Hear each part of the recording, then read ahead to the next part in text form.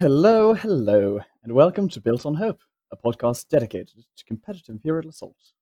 I'm your host, Isaac, and in this episode, we are returning to our original format of matchup analysis. In our previous matchup analysis episode, we had two lists at the same time, which we directly compared. We thought it would be a good idea. We got some feedback that it actually turned out to be a little bit messy, so we're going to try it in this episode to just really nail down on one particular archetype so that you guys really can get a full understanding for this one list. So I think it is going to be absolutely great. So without any further ado, let's first bring on the wonderful, wonderful Jess. How are you doing? I'm great, thanks. Brilliant. I heard that you actually just got back from your Fancy Flight Games regional. Yes, I did. Sadly, Alistair Scott has beaten me into the cut. I just barely missed the cut. I went 2-1. Alistair also went 2-1, but because of strength of schedule, I got dropped out of the cut. Ah, that's too bad. Yeah, I wasn't quite able to make it, unfortunately. Would have loved to, but we have me, we have Jess. Unfortunately, David can't make it on today, but we also have a marvelous, marvelous player who we are introducing onto the podcast. He is, in many ways, he is the god of Darth Vader, and I think that anyone considering to play Vader either in IACP or in, say, Worlds or at a regional, which may be coming up for you, you are definitely going to want to pick this guy's brain. So that is exactly what we are going to do. Hailing directly from the Zion's Finest podcast, we have Scott Nielsen. How are you doing, Scott? Hello. I'm well. How are you, Isaac? Oh, I'm marvelous. Busy, but good. Great. Thank you so much for having me on. No, it's my pleasure. I mean, the more people we can have on, the better. Absolutely better. So, supposed to start us off, Scott, do you want to introduce yourself? What got you into the game? Sure. It all started back right around when the core set released. I saw it in my local game store, but $90 price tag. I was a college student. I wasn't super sure about dropping a bunch of money on a game I didn't know anything about. But Matt, also from Zion's Finest, one of my close friends, he got it for Christmas, and we started playing campaign. And we loved campaign. We're super into it, so I bought my own copy and started painting up the figures. And he said, "Hey, there's this skirmish format. Do you want to try it?" And we played our first match with like the pre-built list, and he just kicked my ass. He just wrecked me up and down because he had played the Empire and I hadn't. So I'm like, "Oh, my characters are super awesome." And it's like, "Nope, they go down." And we played another like 10 or 15 games, and he won every single one. And I'm the kind of person who, if I lose, I get this weird obsession trying to destroy you and like reclaim my honor. So we just kept playing, and we started to see like, hey, are there people around our state that are interested in playing? That's how we met Kenny. As everyone here probably knows Kenny. Oh, we love Kenny. Yeah, so that's it. Oh yeah, Kenny is one of my closest friends now, and it's all started because of this game. Same with Jerem, and so we just kind of got started playing skirmish. So yeah, I've been playing for probably about 5 years, 5-6 years. We did like our own little store tournament. I don't even know if it was like supported with a kit or anything. We just sort of organized it. I was running Wonder Twins, if you guys remember that list. It was original Luke, Leia. I was running Davith because Davith was my favorite hero from the campaign, and R2, 3PO, Gideon, and Matt was running a Bosk list because Bosk used to be a greatest figure. And we were playing that one map with the big, huge hangar in the middle. It was a huge map. And I won on a dodge. It came down to a dice roll, and that was our first like competitive experience in terms of a tournament. We kind of been hooked ever since, and we started the Slack, and we started Zion's Finest, and Kenny started the podcast, and it has ballooned into a giant thing since then. Oh, amazing. Now, then what turned you to the dark side from playing Rebels to Vader? Well, I'll say this. In terms of like theme, Darth Vader is my favorite character in all media. As a kid, I was him for Halloween every year in a row. I've always just thought Darth Vader's the coolest guy ever. So I always wanted Vader to work. But competitively, Darth Vader, for those of you who aren't familiar with original Vader, we'll kind of say Darth Vader, I mean, he had 16 health. 2 defense dice, reroll, but he still only had 4 speed. He had brutality, which let him attack 2 figures if he was next to both of them. But that was so hard to pull off. And he was just kind of slow. And back in the day, the rule was if you had a multi-figure group, you had to kill the whole group to get the points. You didn't get them figures. And he just didn't really work competitively. In fact, I even tried once with him and an Inquisitor and then like some probe droids. And I won a couple times just because people were surprised, but it just didn't work. So I just sort of ran with what was meta competitive and what I liked with Rebels. And then Jabba came out and I ran Scum and Smugglers as we all did because that was basically the only option at that point. But it was Heart of the Empire with the Vader fix, which for those of you who don't know, adds +1 damage, gives him a reroll on attack, and at the end of the round, move 2 spaces and either make an attack -1 die or do a force choke. And that change brought him into such a new era and brought him to the top of competitive play, competing with Han and IG-88. There's one thing you're also forgetting to mention, that it also lowered his points cost. That's probably the most important thing. Thank you so much for pointing that out, Jess. He's so expensive. He is so expensive because it went from 18 to 13 points. And that, I mean, that's a whole 2 officers and an upgrade. It's most of Thrawn. It's most of an elite jet deployment. And basically him being competitive, then I said, hey, this is the character I've always wanted to run. If I can run him now, I'm going to. And that was the year that I ran Darth Vader, Palpatine, double jets, and went top 8 in Worlds. So I felt really, really good about Vader. And Golden Age is here. We're going to make this work. And then Spectre happened. Yeah. Yeah. Enough said. Good old Enough Spectre. said. Great. And then the dark times began. For the dark times before. But that's great. So before we dive right into what I think is going to be a really, really fun episode, Jess, do you want to go through the news? All right, so first, some Built on Hope podcast news. We have a new member of our team, Tom Parrish. He is now in charge of our videos, and we've just put up a new YouTube channel, so you can check us out on YouTube. So we've just got some events that have just happened. I was just at the Harlow Regional yesterday, and Alistair Scott won that event with an IG list. Also, Las Vegas Open. Congratulations to Matt Richards with a double Weequay list. Also, there was an Ontario Regional. Congratulations to Trevor with a Vader Jets list. Upcoming events.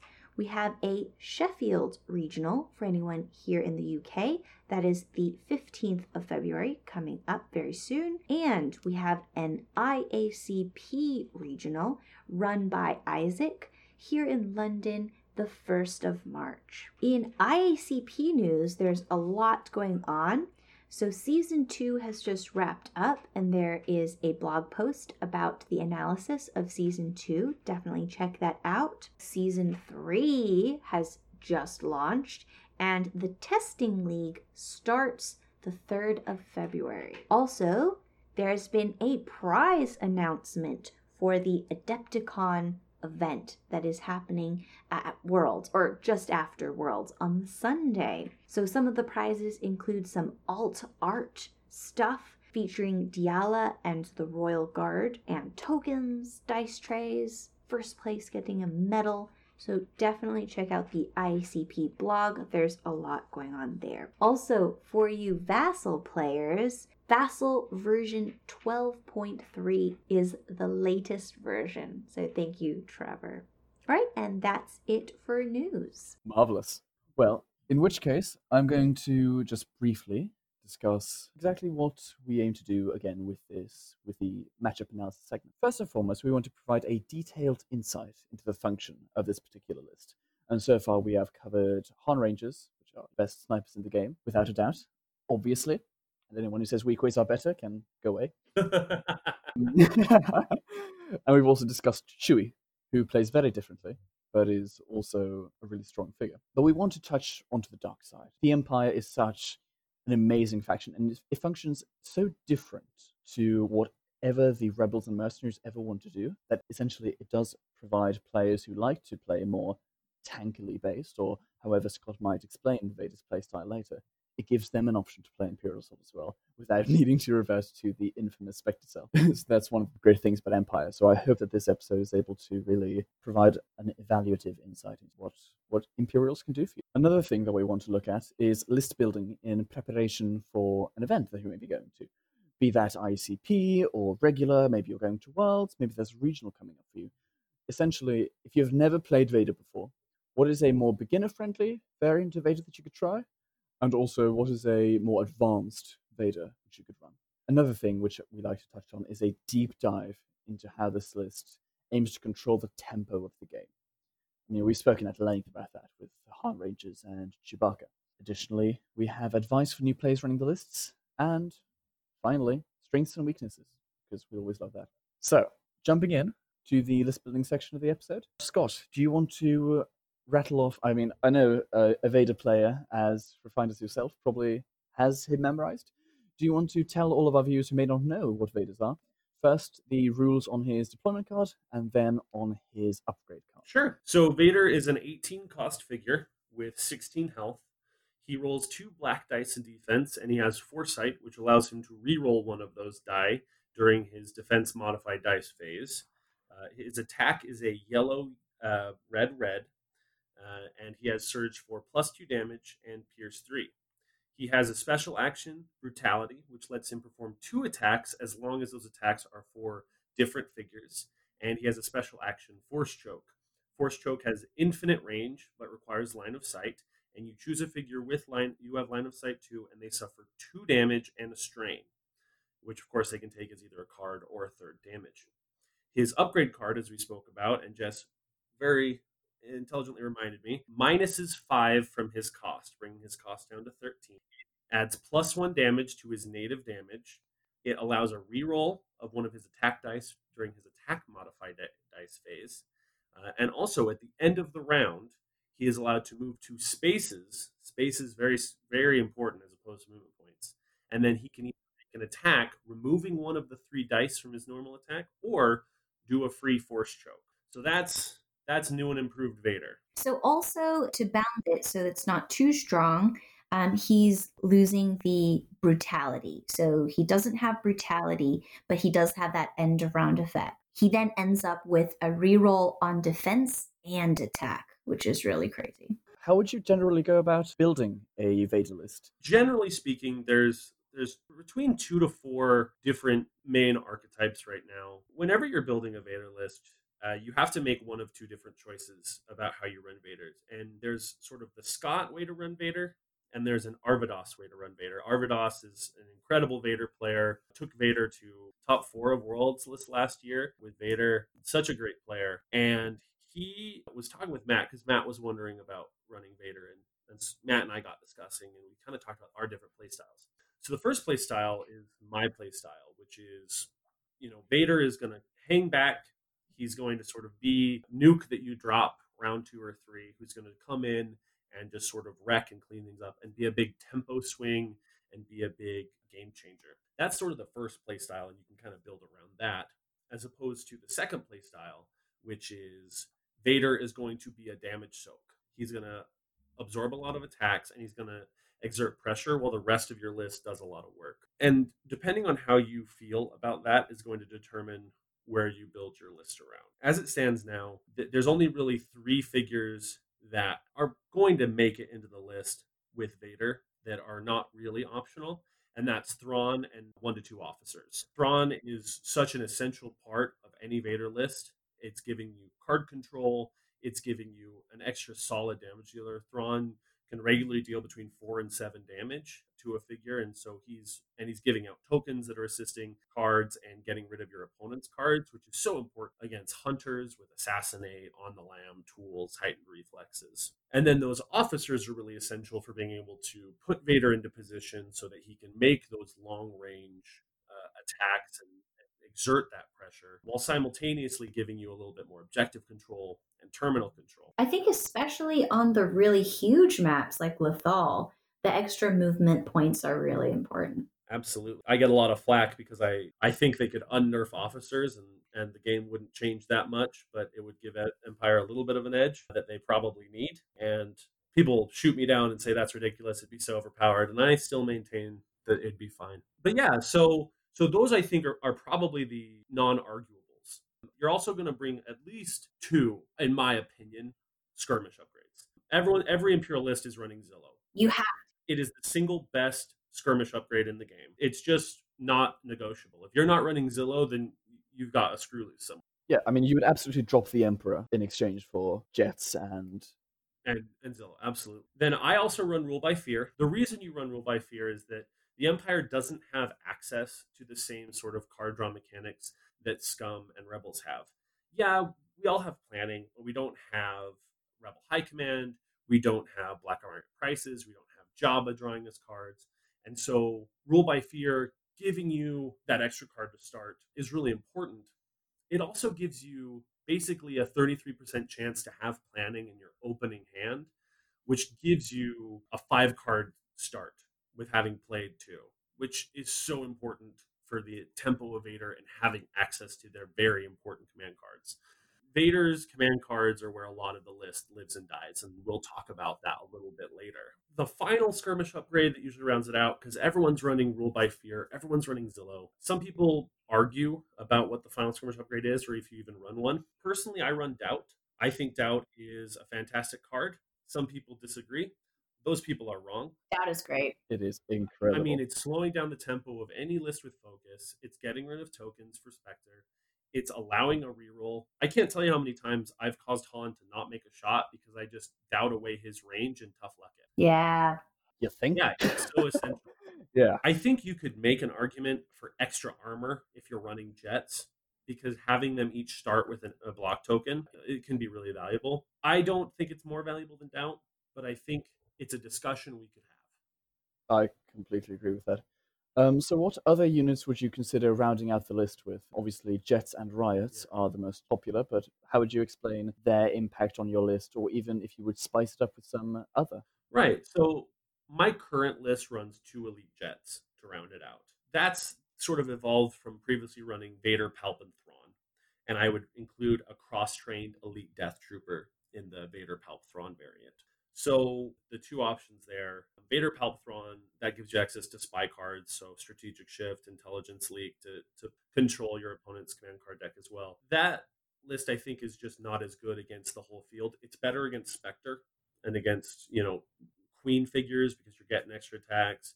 Palpatine's doing Force Lightning. But the current list I run runs double jets, and it runs Fuel Upgrade, Grenadier, Overrun. Nice. Fuel Upgrade, Grenadier, Overrun. And I'm thinking of one more card that I can't quite recall. Call the Vanguard. Call the Vanguard. This is why Jets is the best, guys. Call the Vanguard is so good. So the reason that I run Jets is that I think, on the whole, Jets are the most flexible Imperial figure. I've seen the argument for Riots, and I can see a Riots Vader build. And I've seen some Jets and Riots build, which I'll let Jessica speak to, as she's more familiar with that than I am. Mm-hmm. But what I find really valuable about the Jets is their ability for really fast movement, especially with Fuel Upgrade. They are the best figures for the propaganda mission on Maul in Coruscant back alleys. Yes. Oh, I cleaned up today on that map. Absolutely. I mean, and I can't tell you, if your opponent groups up and you've got Grenadier, Overrun, Fuel Upgrade.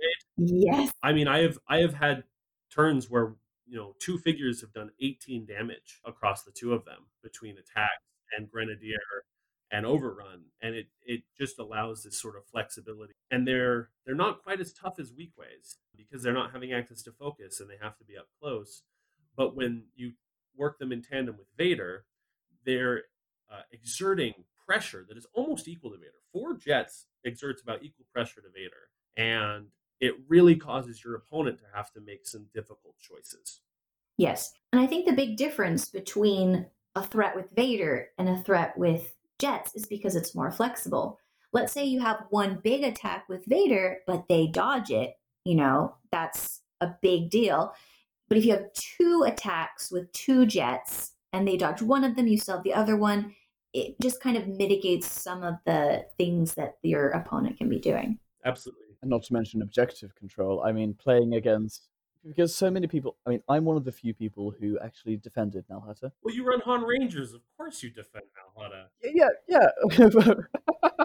Of course, of course. But what I will say is that I think a lot of people underestimated just how devastating Vader Jets was on that map, because the Jets just taking one of those shield generators, and then suddenly, okay, so now you've got evade so that you can basically. I'm never surging. I mean, I've had 3 ranger shots go into one of those guys when they're standing next to a shield and not kill him. It's insane. It was absolutely insane. Yeah, that 7 health too just makes it so that it's just slightly able to withstand one attack, and they're not going to instantly pop. It's a nice amount of health. And the ability to convert one of their blocks to an evade is very flexible. So, Jess, what value do you see in the riots? I've played against riots with Vader, and if they're running like strain mechanics, like escalating hostility, they're really tough to work around. But what do you see the value of riots in the Vader list?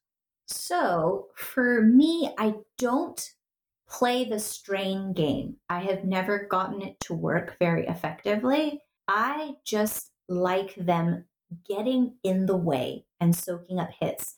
So I actually run non-elite, normie stormies, okay? Normal riots, because I find for their points, their survivability is really good.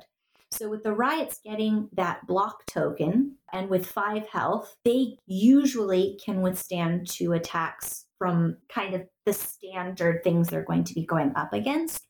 And they're only 2 points. So let's say you pop riots, you had to, deal quite a bit of damage, and they're only 2 points, especially with the hunter meta where there's fewer shots, but they're much more damaging.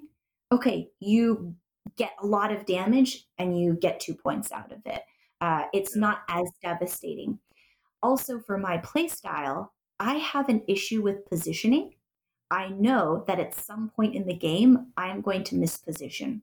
And so for riots, their survivability and their points cost mitigates that effect. If I lose a few riots because I did something dumb, it's not as devastating. So that's something that for me I find useful. And I get to do the doubling up of brawler cards with Vader. So I get a lot more value out of my brawler cards. Whereas if Vader goes down early, those are dead cards. Yeah, except for Zillow pitch, but still, that's not how you want to be using them. Right. So I really enjoy using riots. Also, if I have played Vader the way that I want, he's taken a lot of hits but is surviving. I run him back behind a big riot trooper swarm meat shield. And you have to eke through that if you want to get to Vader. And I hold on to that victory points that you put a lot of effort into trying to get, but you didn't quite get. So that worked out really well for me in 2 of my games today. Especially with like price on their heads and celebration and cards that do that. I used to run regular riots that were cross-trained with my Vader Jets before Thrawn came out, and I absolutely agree that regular riots, because regular Jets are garbage and worth nothing. Yes. Regular riots absolutely like have value. So in terms of like, if you're new to the game or you're new to Vader, you really, I think if you're going in, I think you need to figure out what your general like play style is. Like, yes. Are you someone who likes to do big plays? Are you someone who likes very consistent plays? I would suggest, obviously Vader is going to be the cornerstone of the list. I would suggest starting with probably the simplest, which would just be like Vader riots, because they're all going to play a little similarly. They're run up, they're hit, they're tanky, and you can build cards like reinforcements that are going to help you make up for mistakes. If you lose a riot, you can bring it back at the end of the round, as long as you don't lose both of them in a group. And, just try that a little bit and then switch those riots over to Jets. See if you like the flexibility. It really is just kind of figuring out what your play style is. And I'd suggest even dropping Vader for a game and just trying and like run like the double trooper list and just get a feel for how those troopers operate and what their goals are, and see which one you like better, and then plug Vader back in. That's going to help. It should be also noted that if you have friends who play janky stuff, ask them to play some like super competitive stuff, because that's going to determine a lot, because how weakways respond to jets is very different from how weakways respond to riots, and how you're going to have to deal with that. That's probably a good segue for, the different strengths and weaknesses of the list. I think the strengths of, and I'll speak mostly for my own list: Vader, double jets, Thrawn, 2 officers, Doubtzilla, rule by fear. I don't run Unshakable. I used to, but sort of the strengths of the list, like I said, kind of comes down to the command cards. With jets, I'm running Call the Vanguard, Fuel Upgrade, Overrun, Grenadier. The strength is that those jets are so flexible. They can go run objectives. They can do moderate damage.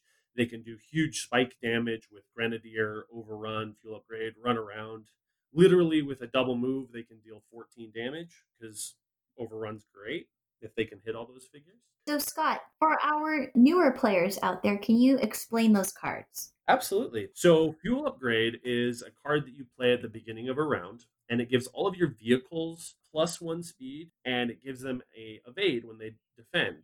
Jets are vehicles. They are a vehicle trooper, and so they gain access to that.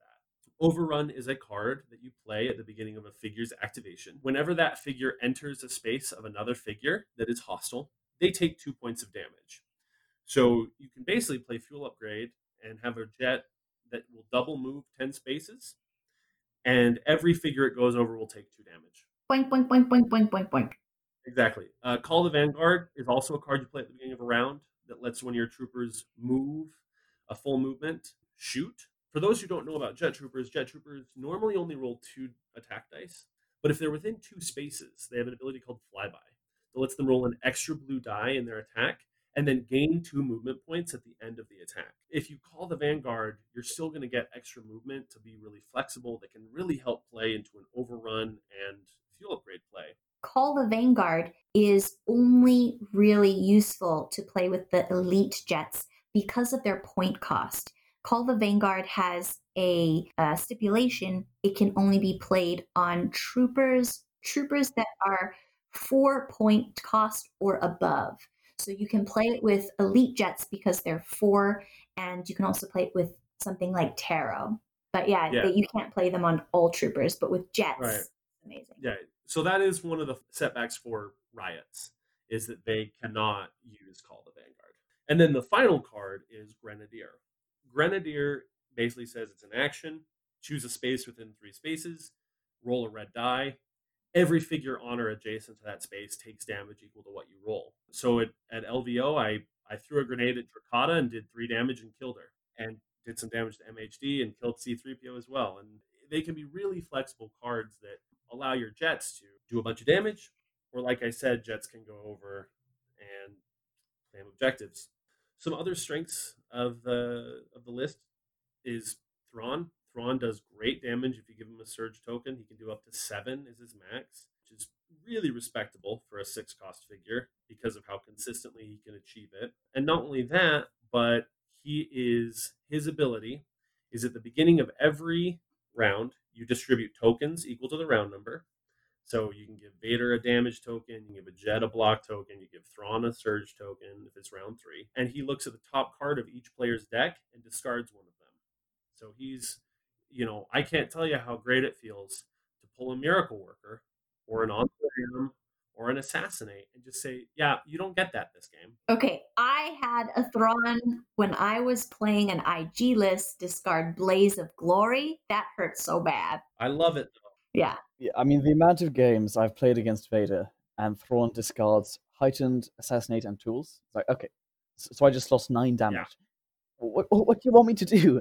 And that, I will say, is one of my small frustrations, I suppose, with Thrawn, is that he is a little bit chance-based. Yes. There are some games where he'll get rid of positioning, planning, and, I don't know, officers training. And, the hunters are then going to absolutely destroy everything. And some games he's going to destroy all the hunter cards, and the hunters aren't really going to be able to do anything. That being said, I still think that Thrawn is an amazingly designed character, and he's incredibly fun, thematic, and powerful. Yeah, so that's a really good point, Isaac. I've actually stopped playing Thrawn for kind of that reason. I love his miniature. He's a great looking mini, and I think he is so cool. But with my play style, I think there's a lot more tactics that's coming up with the deciding on which cards to discard, when you might want to discard your own instead, when you might want to leave cards that slow down card draw for your opponent. And again, like Isaac was saying, there's that luck-based element that you might just be pulling cards that are not that useful to discard, that kind of thing. And so for all you beginners out there, I would say don't put him in your starting list, because there's a lot to think about. And also, when do you attack with him? Because he does have quite a strong attack. If you can get him those extra surges, like giving him those surge tokens is really nice. But you also don't want to be like putting him in danger because of the card manipulation abilities, and how he gets stronger the longer the rounds go. So you don't want to be running up with him and being aggressive and losing him early. So I found that very tricky to balance. And so I found that it was easier to put in extra riots that if I put them in a yucky position, it's not so bad. I would say if you're not running Thrawn generally, try and throw some cross training in, because like if you can intelligently, like, I had an unfortunate matchup against Kenny on Fluctuations where he basically had his entire deck in hand. Oh. He had 10 cards, he had no cards left. And if I can play a strategic shift on him at that point, I win. If I can get rid of basically all of his cards. Yeah. So having access to some form of control, I think either Thrawn or a cross training to be able to manipulate cards is really important for the Empire, because they just don't have the same tools. They don't have the tools for the job, guys. Yeah, exactly. So yeah, I think Thrawn is a really interesting figure. He is a lot of people's first target. So I think Jessica is a good point about, if you're going to be attacking with Thrawn, I think it needs to be conservative shots that you can move back. You don't want to expose them too much, because if you do, they'll go after him. A lot of the math that's done when you're playing against Vader is, do I kill Vader or do I kill everything else? And that for hunter lists is very much dependent on what their hand is. I mean, I played a game practicing with Aaron Ross where, I ended up winning the game, but I thought I was doomed because he had a Greedo run up to suicide himself and shot Vader, played 4 cards, and did 10 damage.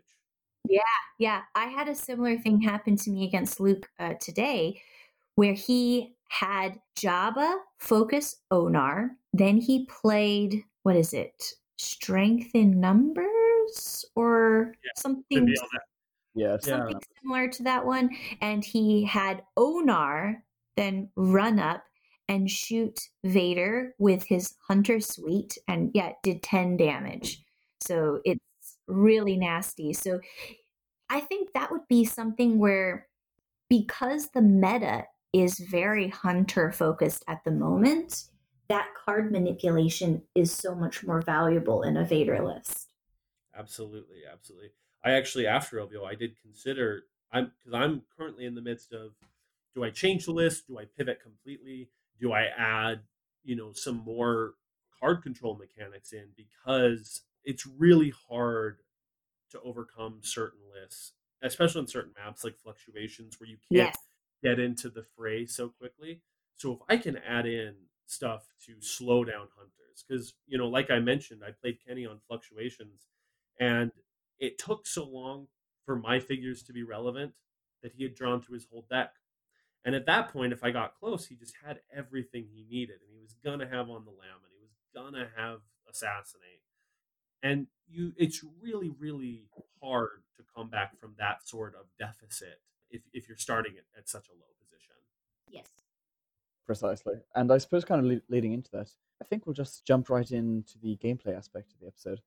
So, Scott, when you're playing Vader, what is your aim for round 1? I suppose we could go over the 3 maps we currently have in rotation. So I guess we'll start off with Tarkin Initiative Labs.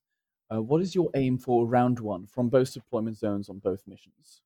What for Vader is the perfect start to the game for you? So obviously, on Target Initiative is interesting in that it is probably the most asymmetrical deployment in the game. So with weapons and with Rogue AI, it's a very different mission, and it's very dependent on sort of where the cards fall and what goes on. If I'm starting on the treehouse side, I'm positioning an officer to open the door on the treehouse side, and Vader, and I'm going to use that officer's second action to move Vader into the opening, but hidden behind the blocking terrain so that my opponent cannot open the door and shoot Vader.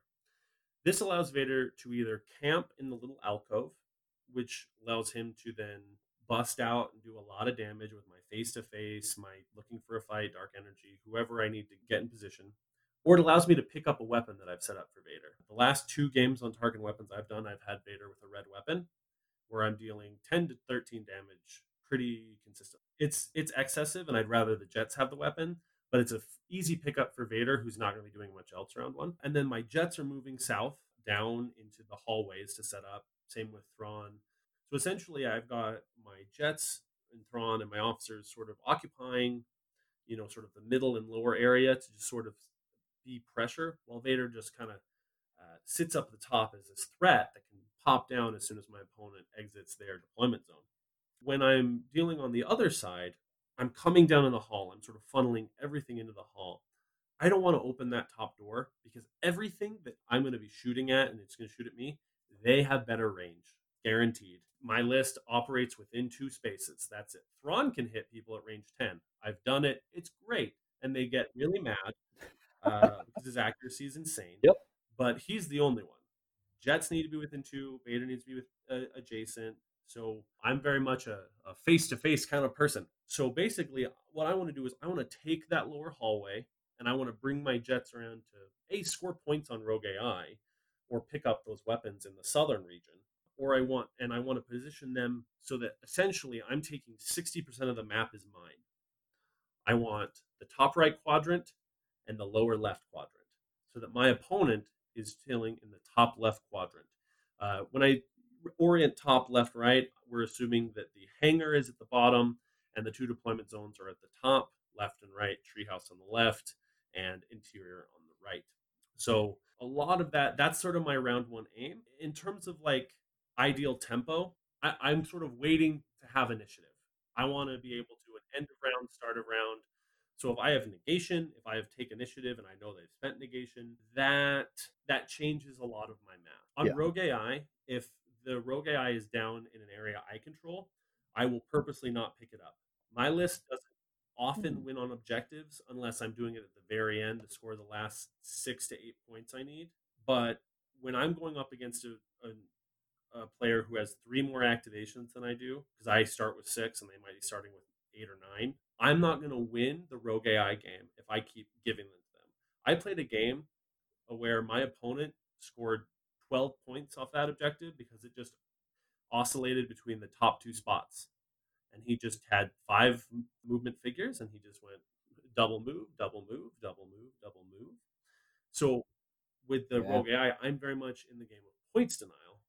Whereas with weapons, I'm just hoping to outposition my opponent and get in some one-shot kills, which is a little tough depending on who I'm playing against and what they're playing, because I tell you right now, weak ways with a green weapon can go to hell. Yeah. I'm sorry. I agree. That was a little much. I agree. Weak ways, period, can go to hell. So that's kind of where I'm at for Tarkin. So I actually have a completely opposite strategy. On Tarkin, because I run really cheap riots and a lot of them, I eat up those AI points. I spread my trooper swarm all across this map and I get those objective points. Actually, on the weapons mission, I ignore the weapons because it takes an action to pick them up. My riots are too slow to be able to go pick them up and then get an attack. Later, it's too slow. I just rush in, I clog all the hallways, and I use my trooper swarm for objective points, and I use Vader. It depends what list I'm up against, but basically I try to get Vader to soak up hits. And sometimes I might run him in, but often I will keep him in the middle somewhere where he can pop out, force choke possibly, and absorb some hits, and then possibly run away and just hold on to those victory points that your opponent can't get, and leaving my Trooper Swarm to then pick up objective points. That being said, I think Scott is a much more competitive player than I am, but I have had a lot of success on the Tarkin map with that strategy. It's probably my best win rate map. I'll say this, based off of what you've described your list as, I think the strategy you've described is the better one for your list. Absolutely. I think I don't have the flexibility with the riots to do like with the jets versus the riots. So I think absolutely what you've described is the right play for you. Yeah, because you have fewer figures as well, right? Yeah, I have 8 figures Mhm. across 6 activations. So I just don't have the manpower to do it. Right.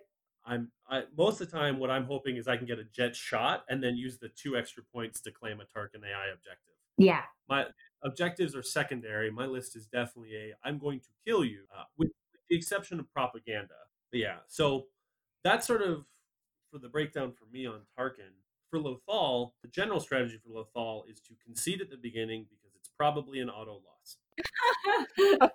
That is only mostly a joke. So if you're playing on Blitz, round 1 is really interesting because my goal is to as safely get as close to my opponent as possible, and how they position is really important. For example, I played against Noah Pastana in LVO round 2, and he was running Thrawn Palp Riots, a control list. So I played 2 command cards, and I went through my whole deck because he's just throwing tons of strain and he's getting rid of my cards, and we just both blitzed all our stuff up to the Spire. So we had Riot, Jet, Vader, like everyone, like it was a blood. It was just my God. who can hit harder, and the answer was Vader because Vader's Vader.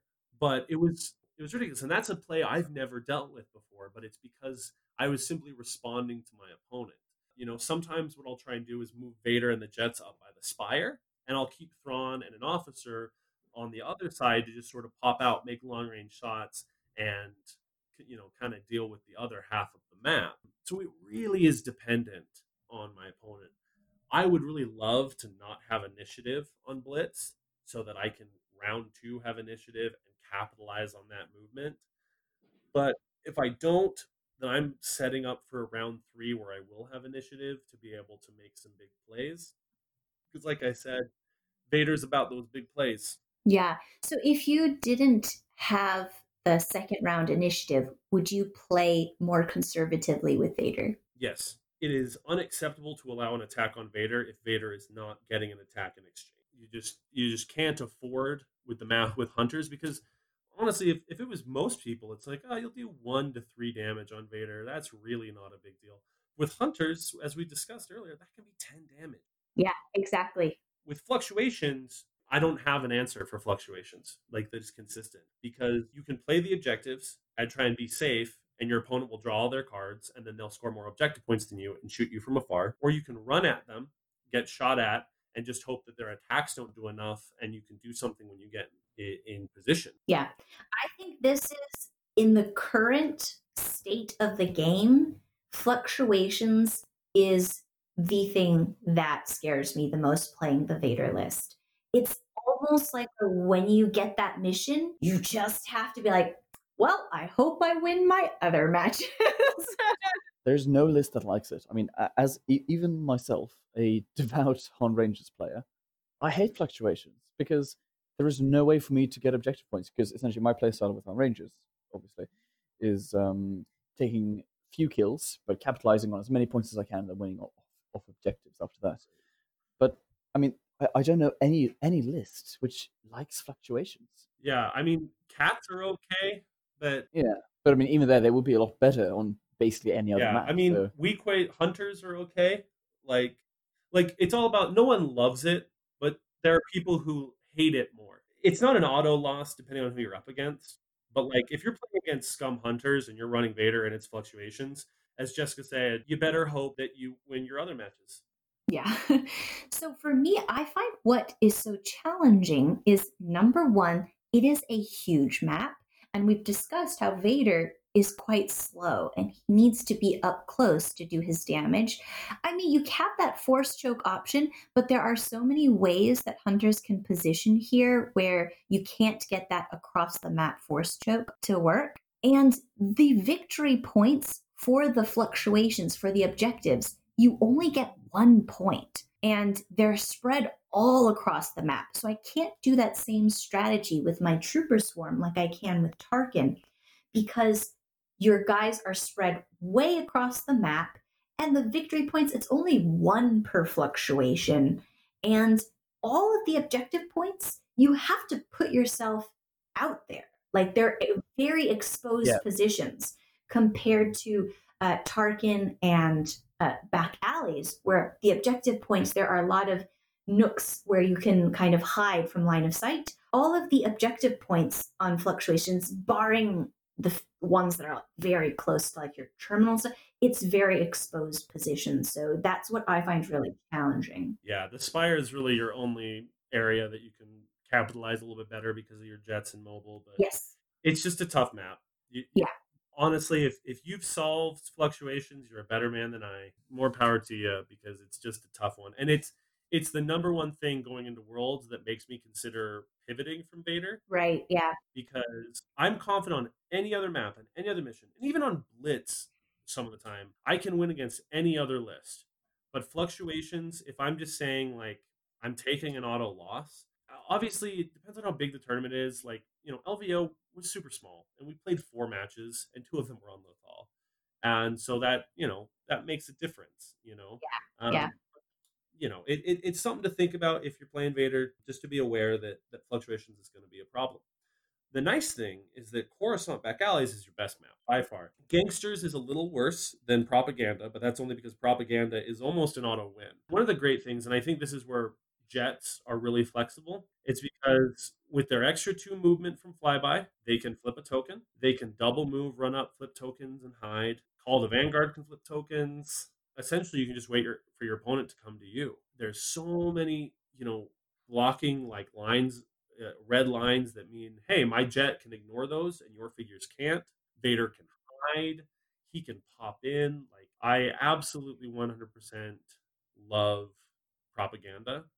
And Gangsters is fine because, Vader can kill a gangster easily. Jets are pretty good at killing gangsters. You just hope that the gangsters don't hit your jets for 2, because killing a jet with 5 health is way easier than 7. Yes. I find also just the size of it, Vader has a lot of options to get all the way into your opponent's deployment, basically. There's just a lot of ways that he can get there and still dodge line of sight. And just if he runs straight through, he can basically get all the way up into your deployment almost in round 1. Yeah. If you get moved up with officers and you just run full tilt, and then your end of round 2 movement points, like you can get all the way across the map.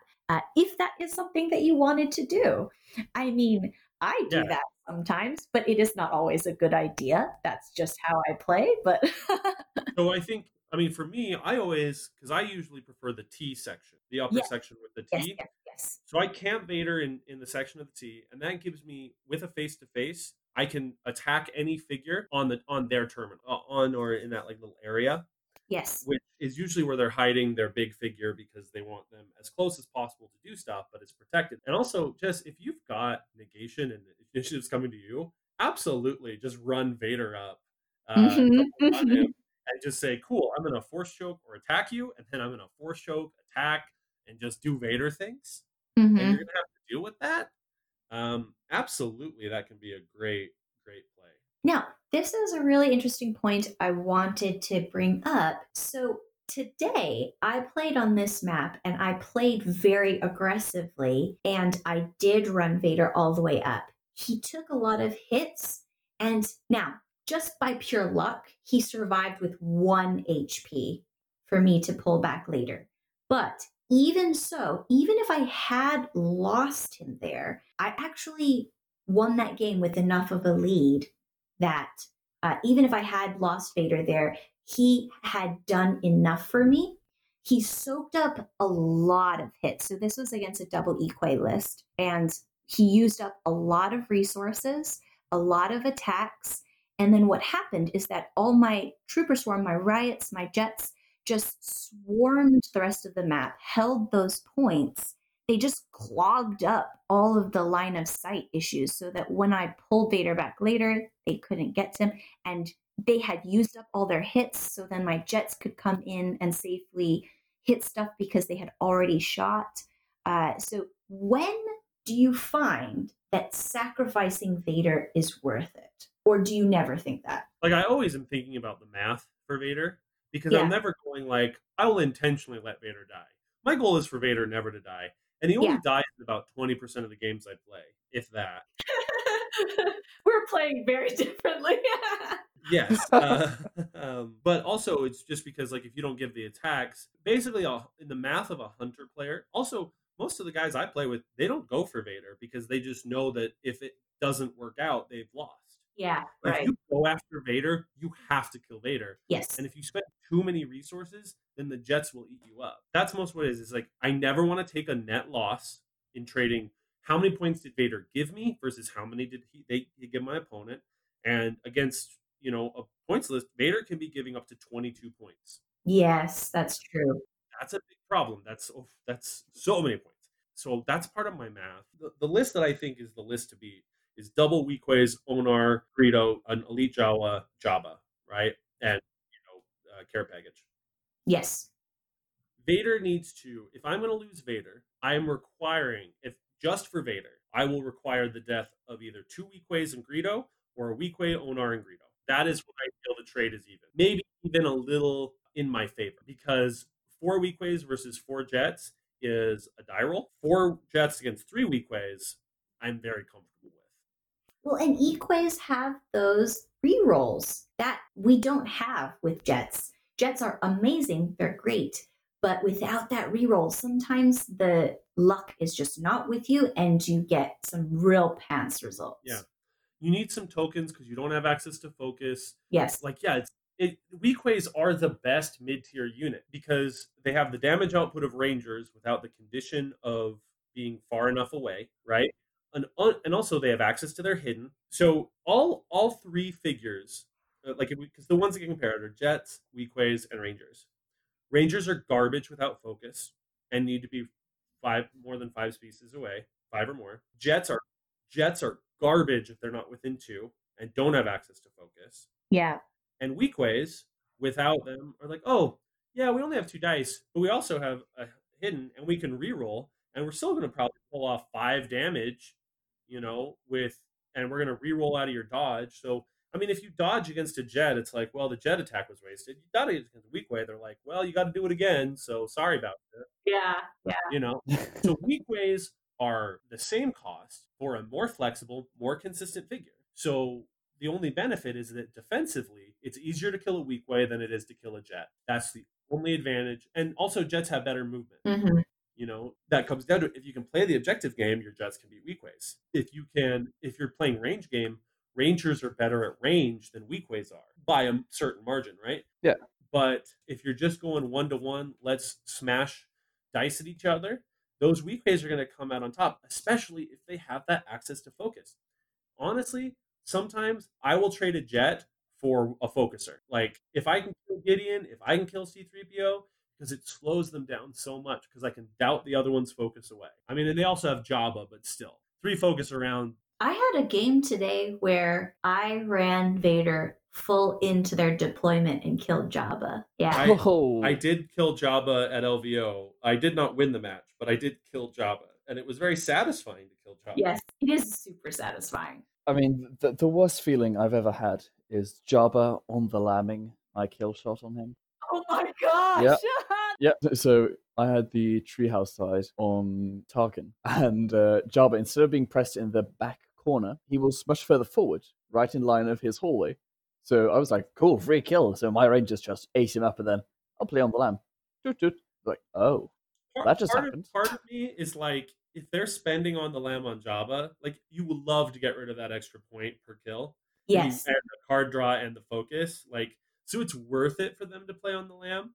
But also, if I don't have to worry about playing on the lamb against like a Weequay or a hunter that like is actually doing damage, yeah, I'm Oh, like, 100%. okay. Like, I mean, I've had people play on the lamb with Greedo off a Call the Vanguard shot, and I'm like, hell yes, I will take this trade every day of the week. Yeah, exactly. Yeah, it's interesting because the on the lamb dilemma, I think, is fascinating because that threat of having on the lamb makes you play so differently. So when you play it, even if you did save your figure, the fact that your opponent knows that you don't have it anymore, it like psychologically is very manipulating in the game. Yeah, For sure. I do always, if I can, I want to kill your figures with Grenadier, Overrun, or a Force Choke if they Mhm. can play on the lamb. Because if I can deprive you of your ability to play that, then it's so essential. Also, if Vader's done, I used to run Unshakable and I used to run 2 Parting Blows, Dark Energy, looking for a fight. I was all about the combo. I have since dropped 1 copy of Parting Blow and Unshakable. I still have 1 copy of Parting Blow, and I still have Looking for a Fight, Dark Energy. But I use those more to get Vader in just for normal attacks. Yes. And I have the Parting Blow as sort of like my on the lamb insurance, or my, well, Vader's going to die, or Vader has done enough that I'm okay losing him, or basically taking him out of the game. Because if Vader's stunned, he's basically out of the game at that point. Mm-hmm. So if it's at the right point, I'll play it. But yeah, so it is nice if I'm playing against Han and I want to go up for a kill shot, and I'm like, if they have on the lamb, at least I have Parting Blow. I mean, it happened with me and Isaac. Yeah. You know, in our game at Worlds, I came up, attacked Han, and I think you dodged or something, or you didn't die. So I do a Parting Blow combo, do enough to kill you, you on the lamb, and then I play a second Parting Blow, and I kill you on that one. And it was, Yeah, and it was actually even sillier than that because I didn't even roll my white die. I was like, I was just, okay, cool, I'm going to play on the lamb. And then like, you were like, okay, sure. And you even asked me if I wanted to roll the white die because it just went completely past me at that point. well, I think I looked at it and said, like, hey, Isaac, do you want to roll your white die? I think you did roll, and it was Yeah. like a blank. So it was like, you're like, whatever. But I was like, dude, like, Yeah. roll your white die. If you dodge, it's Yeah. you don't need to worry about this. Yeah, exactly. I mean, that was back in my early days of the game where my tactical ability was somewhat limited. Well, we talked after the game, and it was like I was jet lagged. It was a 14-hour flight, and I was Yeah. like, yeah, that's fair. You got in yesterday. Like, We've talked about this before, that a large part of competing is that mental fortitude. Mm. I feel like yeah, you almost never play a perfect game because it's really tiring. It's super stressful, right? yeah. And hindsight's 2020. Even when you have played a perfect game, you're just like, oh, I lost still. Yeah. So was there something else I could have done? And yeah, mental fatigue's a real thing. In the Grand Championship, you know, we're watching the game, or any World Championship, you watch and you go like, that was a dumb move. Why didn't you do this way? Like, I remember asking Matt after LVO, being like, hey, so why'd you do it this way instead of this way? Wouldn't this have been better? He's like, it would have. I'm dumb. And I was tired. Yeah, that happens to me all the time. And that's exactly what it is. Your only hope is that your opponent is as tired and dumb as you are. Yeah, exactly. I mean, the thing is, ever since Alistair recommended to me to just keep on drinking water at tournaments, so ever since that day, every time I go to a tournament, I have about maybe all in all 2 liters of water that I drink throughout the day. And it just helps me so much keep my head clear. The few tournaments I haven't bought water, I've done appallingly at. Water is directly linked. Sounds like you're using performance enhancing H2O, Isaac. Gotta report you. No, it's just called the freedom of Rangers. All right, Coruscant back alleys. Hope you don't get shot by gangsters and play those propagandas. Yeah, I think it's Vader's best map. Yeah. And positioning, hide behind doors, hide behind stuff. That's where you get to shine. So make up for your fluctuation loss on it. Yeah, exactly. This is an interesting point. I find with the current map rotation, Vader, I really enjoy playing Vaderless, but it is inconsistent with the different maps. Like, it's such a big difference. Like, today in the regional, we only played 3 Swiss rounds, and 2 of them were Lothal. So that was pretty rough. And the current meta, I think, is really well set up with the Scum weakways because they are really quite consistent across different maps. Yeah, absolutely. So I think, part of me is I have to, the next month or so is me testing a lot and grappling with my soul and saying, do I try and figure out Vader on fluctuations, or do I just run double weakways, which will work on every map and every mission? Mm-hmm. And part of it is, how do I feel about my soul as a Vader player? Is it important to me to stick with my guy for the final worlds? I know. Or do I want to win my final worlds? I don't know. And that is exactly the thing with so many players. I think everyone going to Worlds has to decide why they are going. Because, I mean, Scott, you have your heart sold on Vader. He is your figure in the game. For me, that's Rangers. Yeah. So I think everyone has to make the decision. Do you go out as the guy you are known for? Am I going to go out running Han Rangers? Are you going to go out running Vader?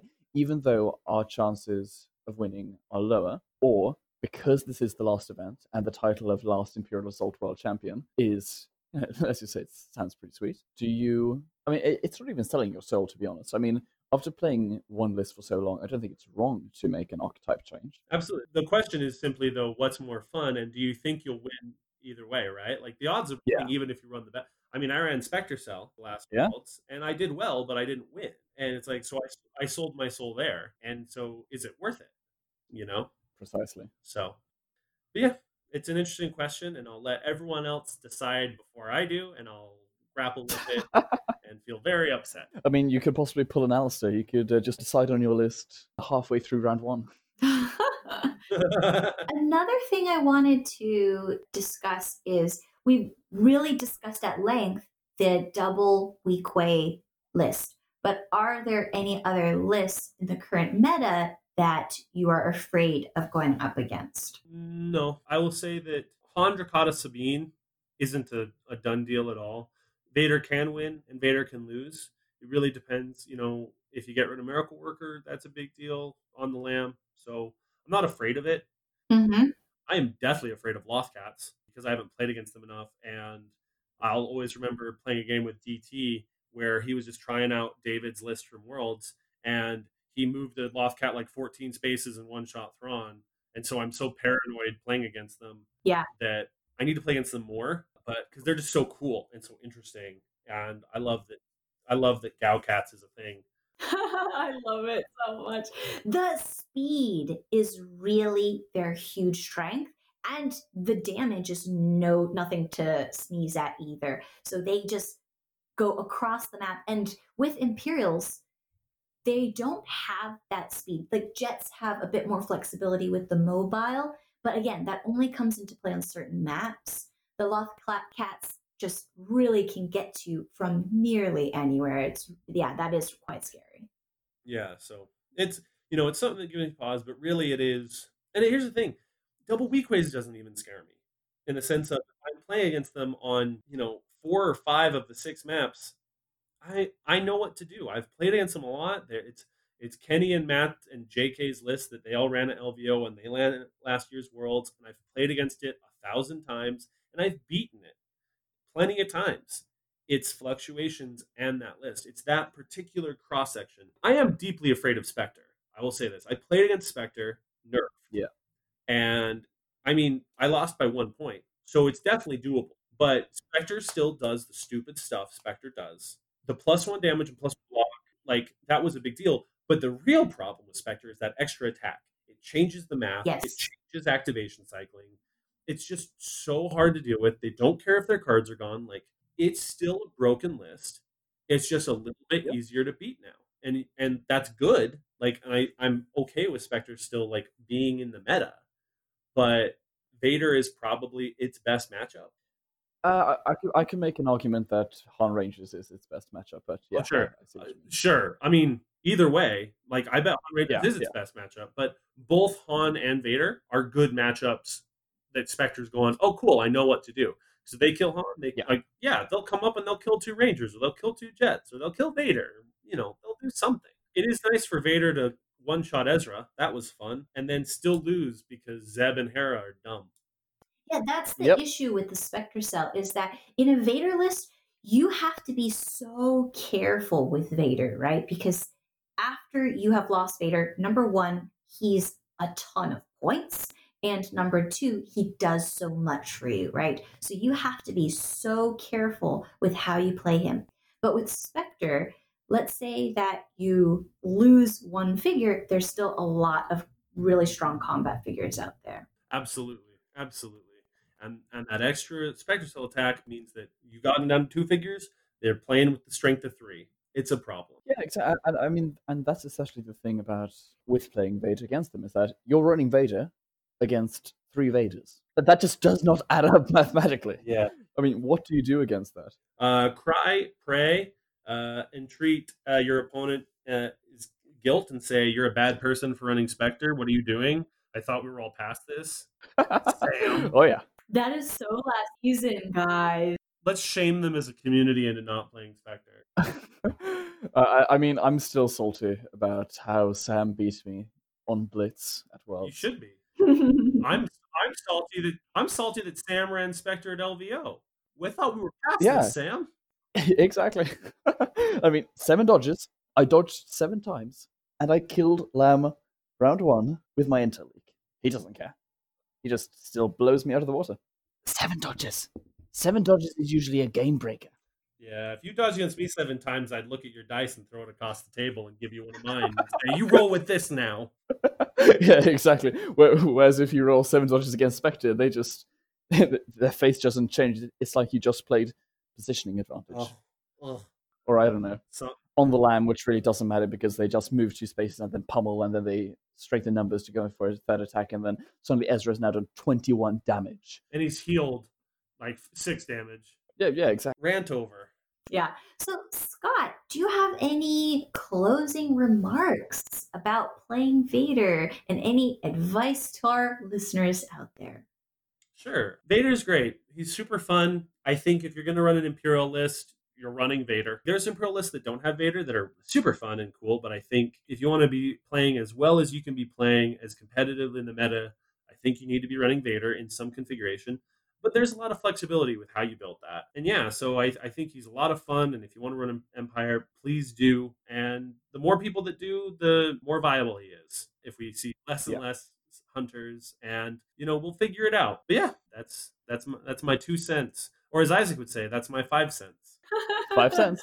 That's it. Marvelous. Right. Well, Jessica, any closing thoughts for you? Yeah, I just really love playing Vader. It's very satisfying to have him on the board. I do find that he's a little bit trickier because he is so valuable, a miniature in one deployment. So you do have to think tactically. But I mean, also, if you are not thinking about playing in the top tables, it is really fun to just straight up run him into their face. Okay, I'm saying here as a B or C tier player, you know what? If you know you're not going to make the cut, just run him in. It's a really good time. I promise. And if you do make the cut, it's even more impressive. Yes, 100%. All right. Well, Scott, I want to thank you very, very much for coming on, and I'm looking forward to pulling you back on after you win Worlds with Vader. Well, that's very kind of you. You'll also want to pull me on when you or Jess beat me for the world title, and you can gloat about Han Rangers. Oh, come on, Scott. It's gonna be Vader v Vader at Worlds. Me and Jessica will just be Vader matching it up. Yeah, and it'll be great. That's the dream. That's definitely gonna happen. That's the final, right? Me and you, Scott. And I'll just be like, Vader wins either way. So I'm happy. And here's the thing. This is one of my biggest reasons to still stick with Han Rangers. I've looked at other variants, which I really, really want to run. Rebels have never won Worlds. And no, Spectre Cell does not count as Rebel, okay? Spectre Cell is not a Rebel list. Okay, so Rebels have still never won Worlds. And they probably never will. Oh, I'm gonna be honest with you. Like, it's like if I were a betting man, it's gonna be Scum. Again, because FFG made a game that's not balanced for skirmish. Yeah. But I believe in you and do your best. But thanks so much for having me on the podcast. Oh, it was our pleasure. It was really nice to have you on. Absolutely. Happy to do it another time. Absolutely. Until next time, listeners. See you later. Bye.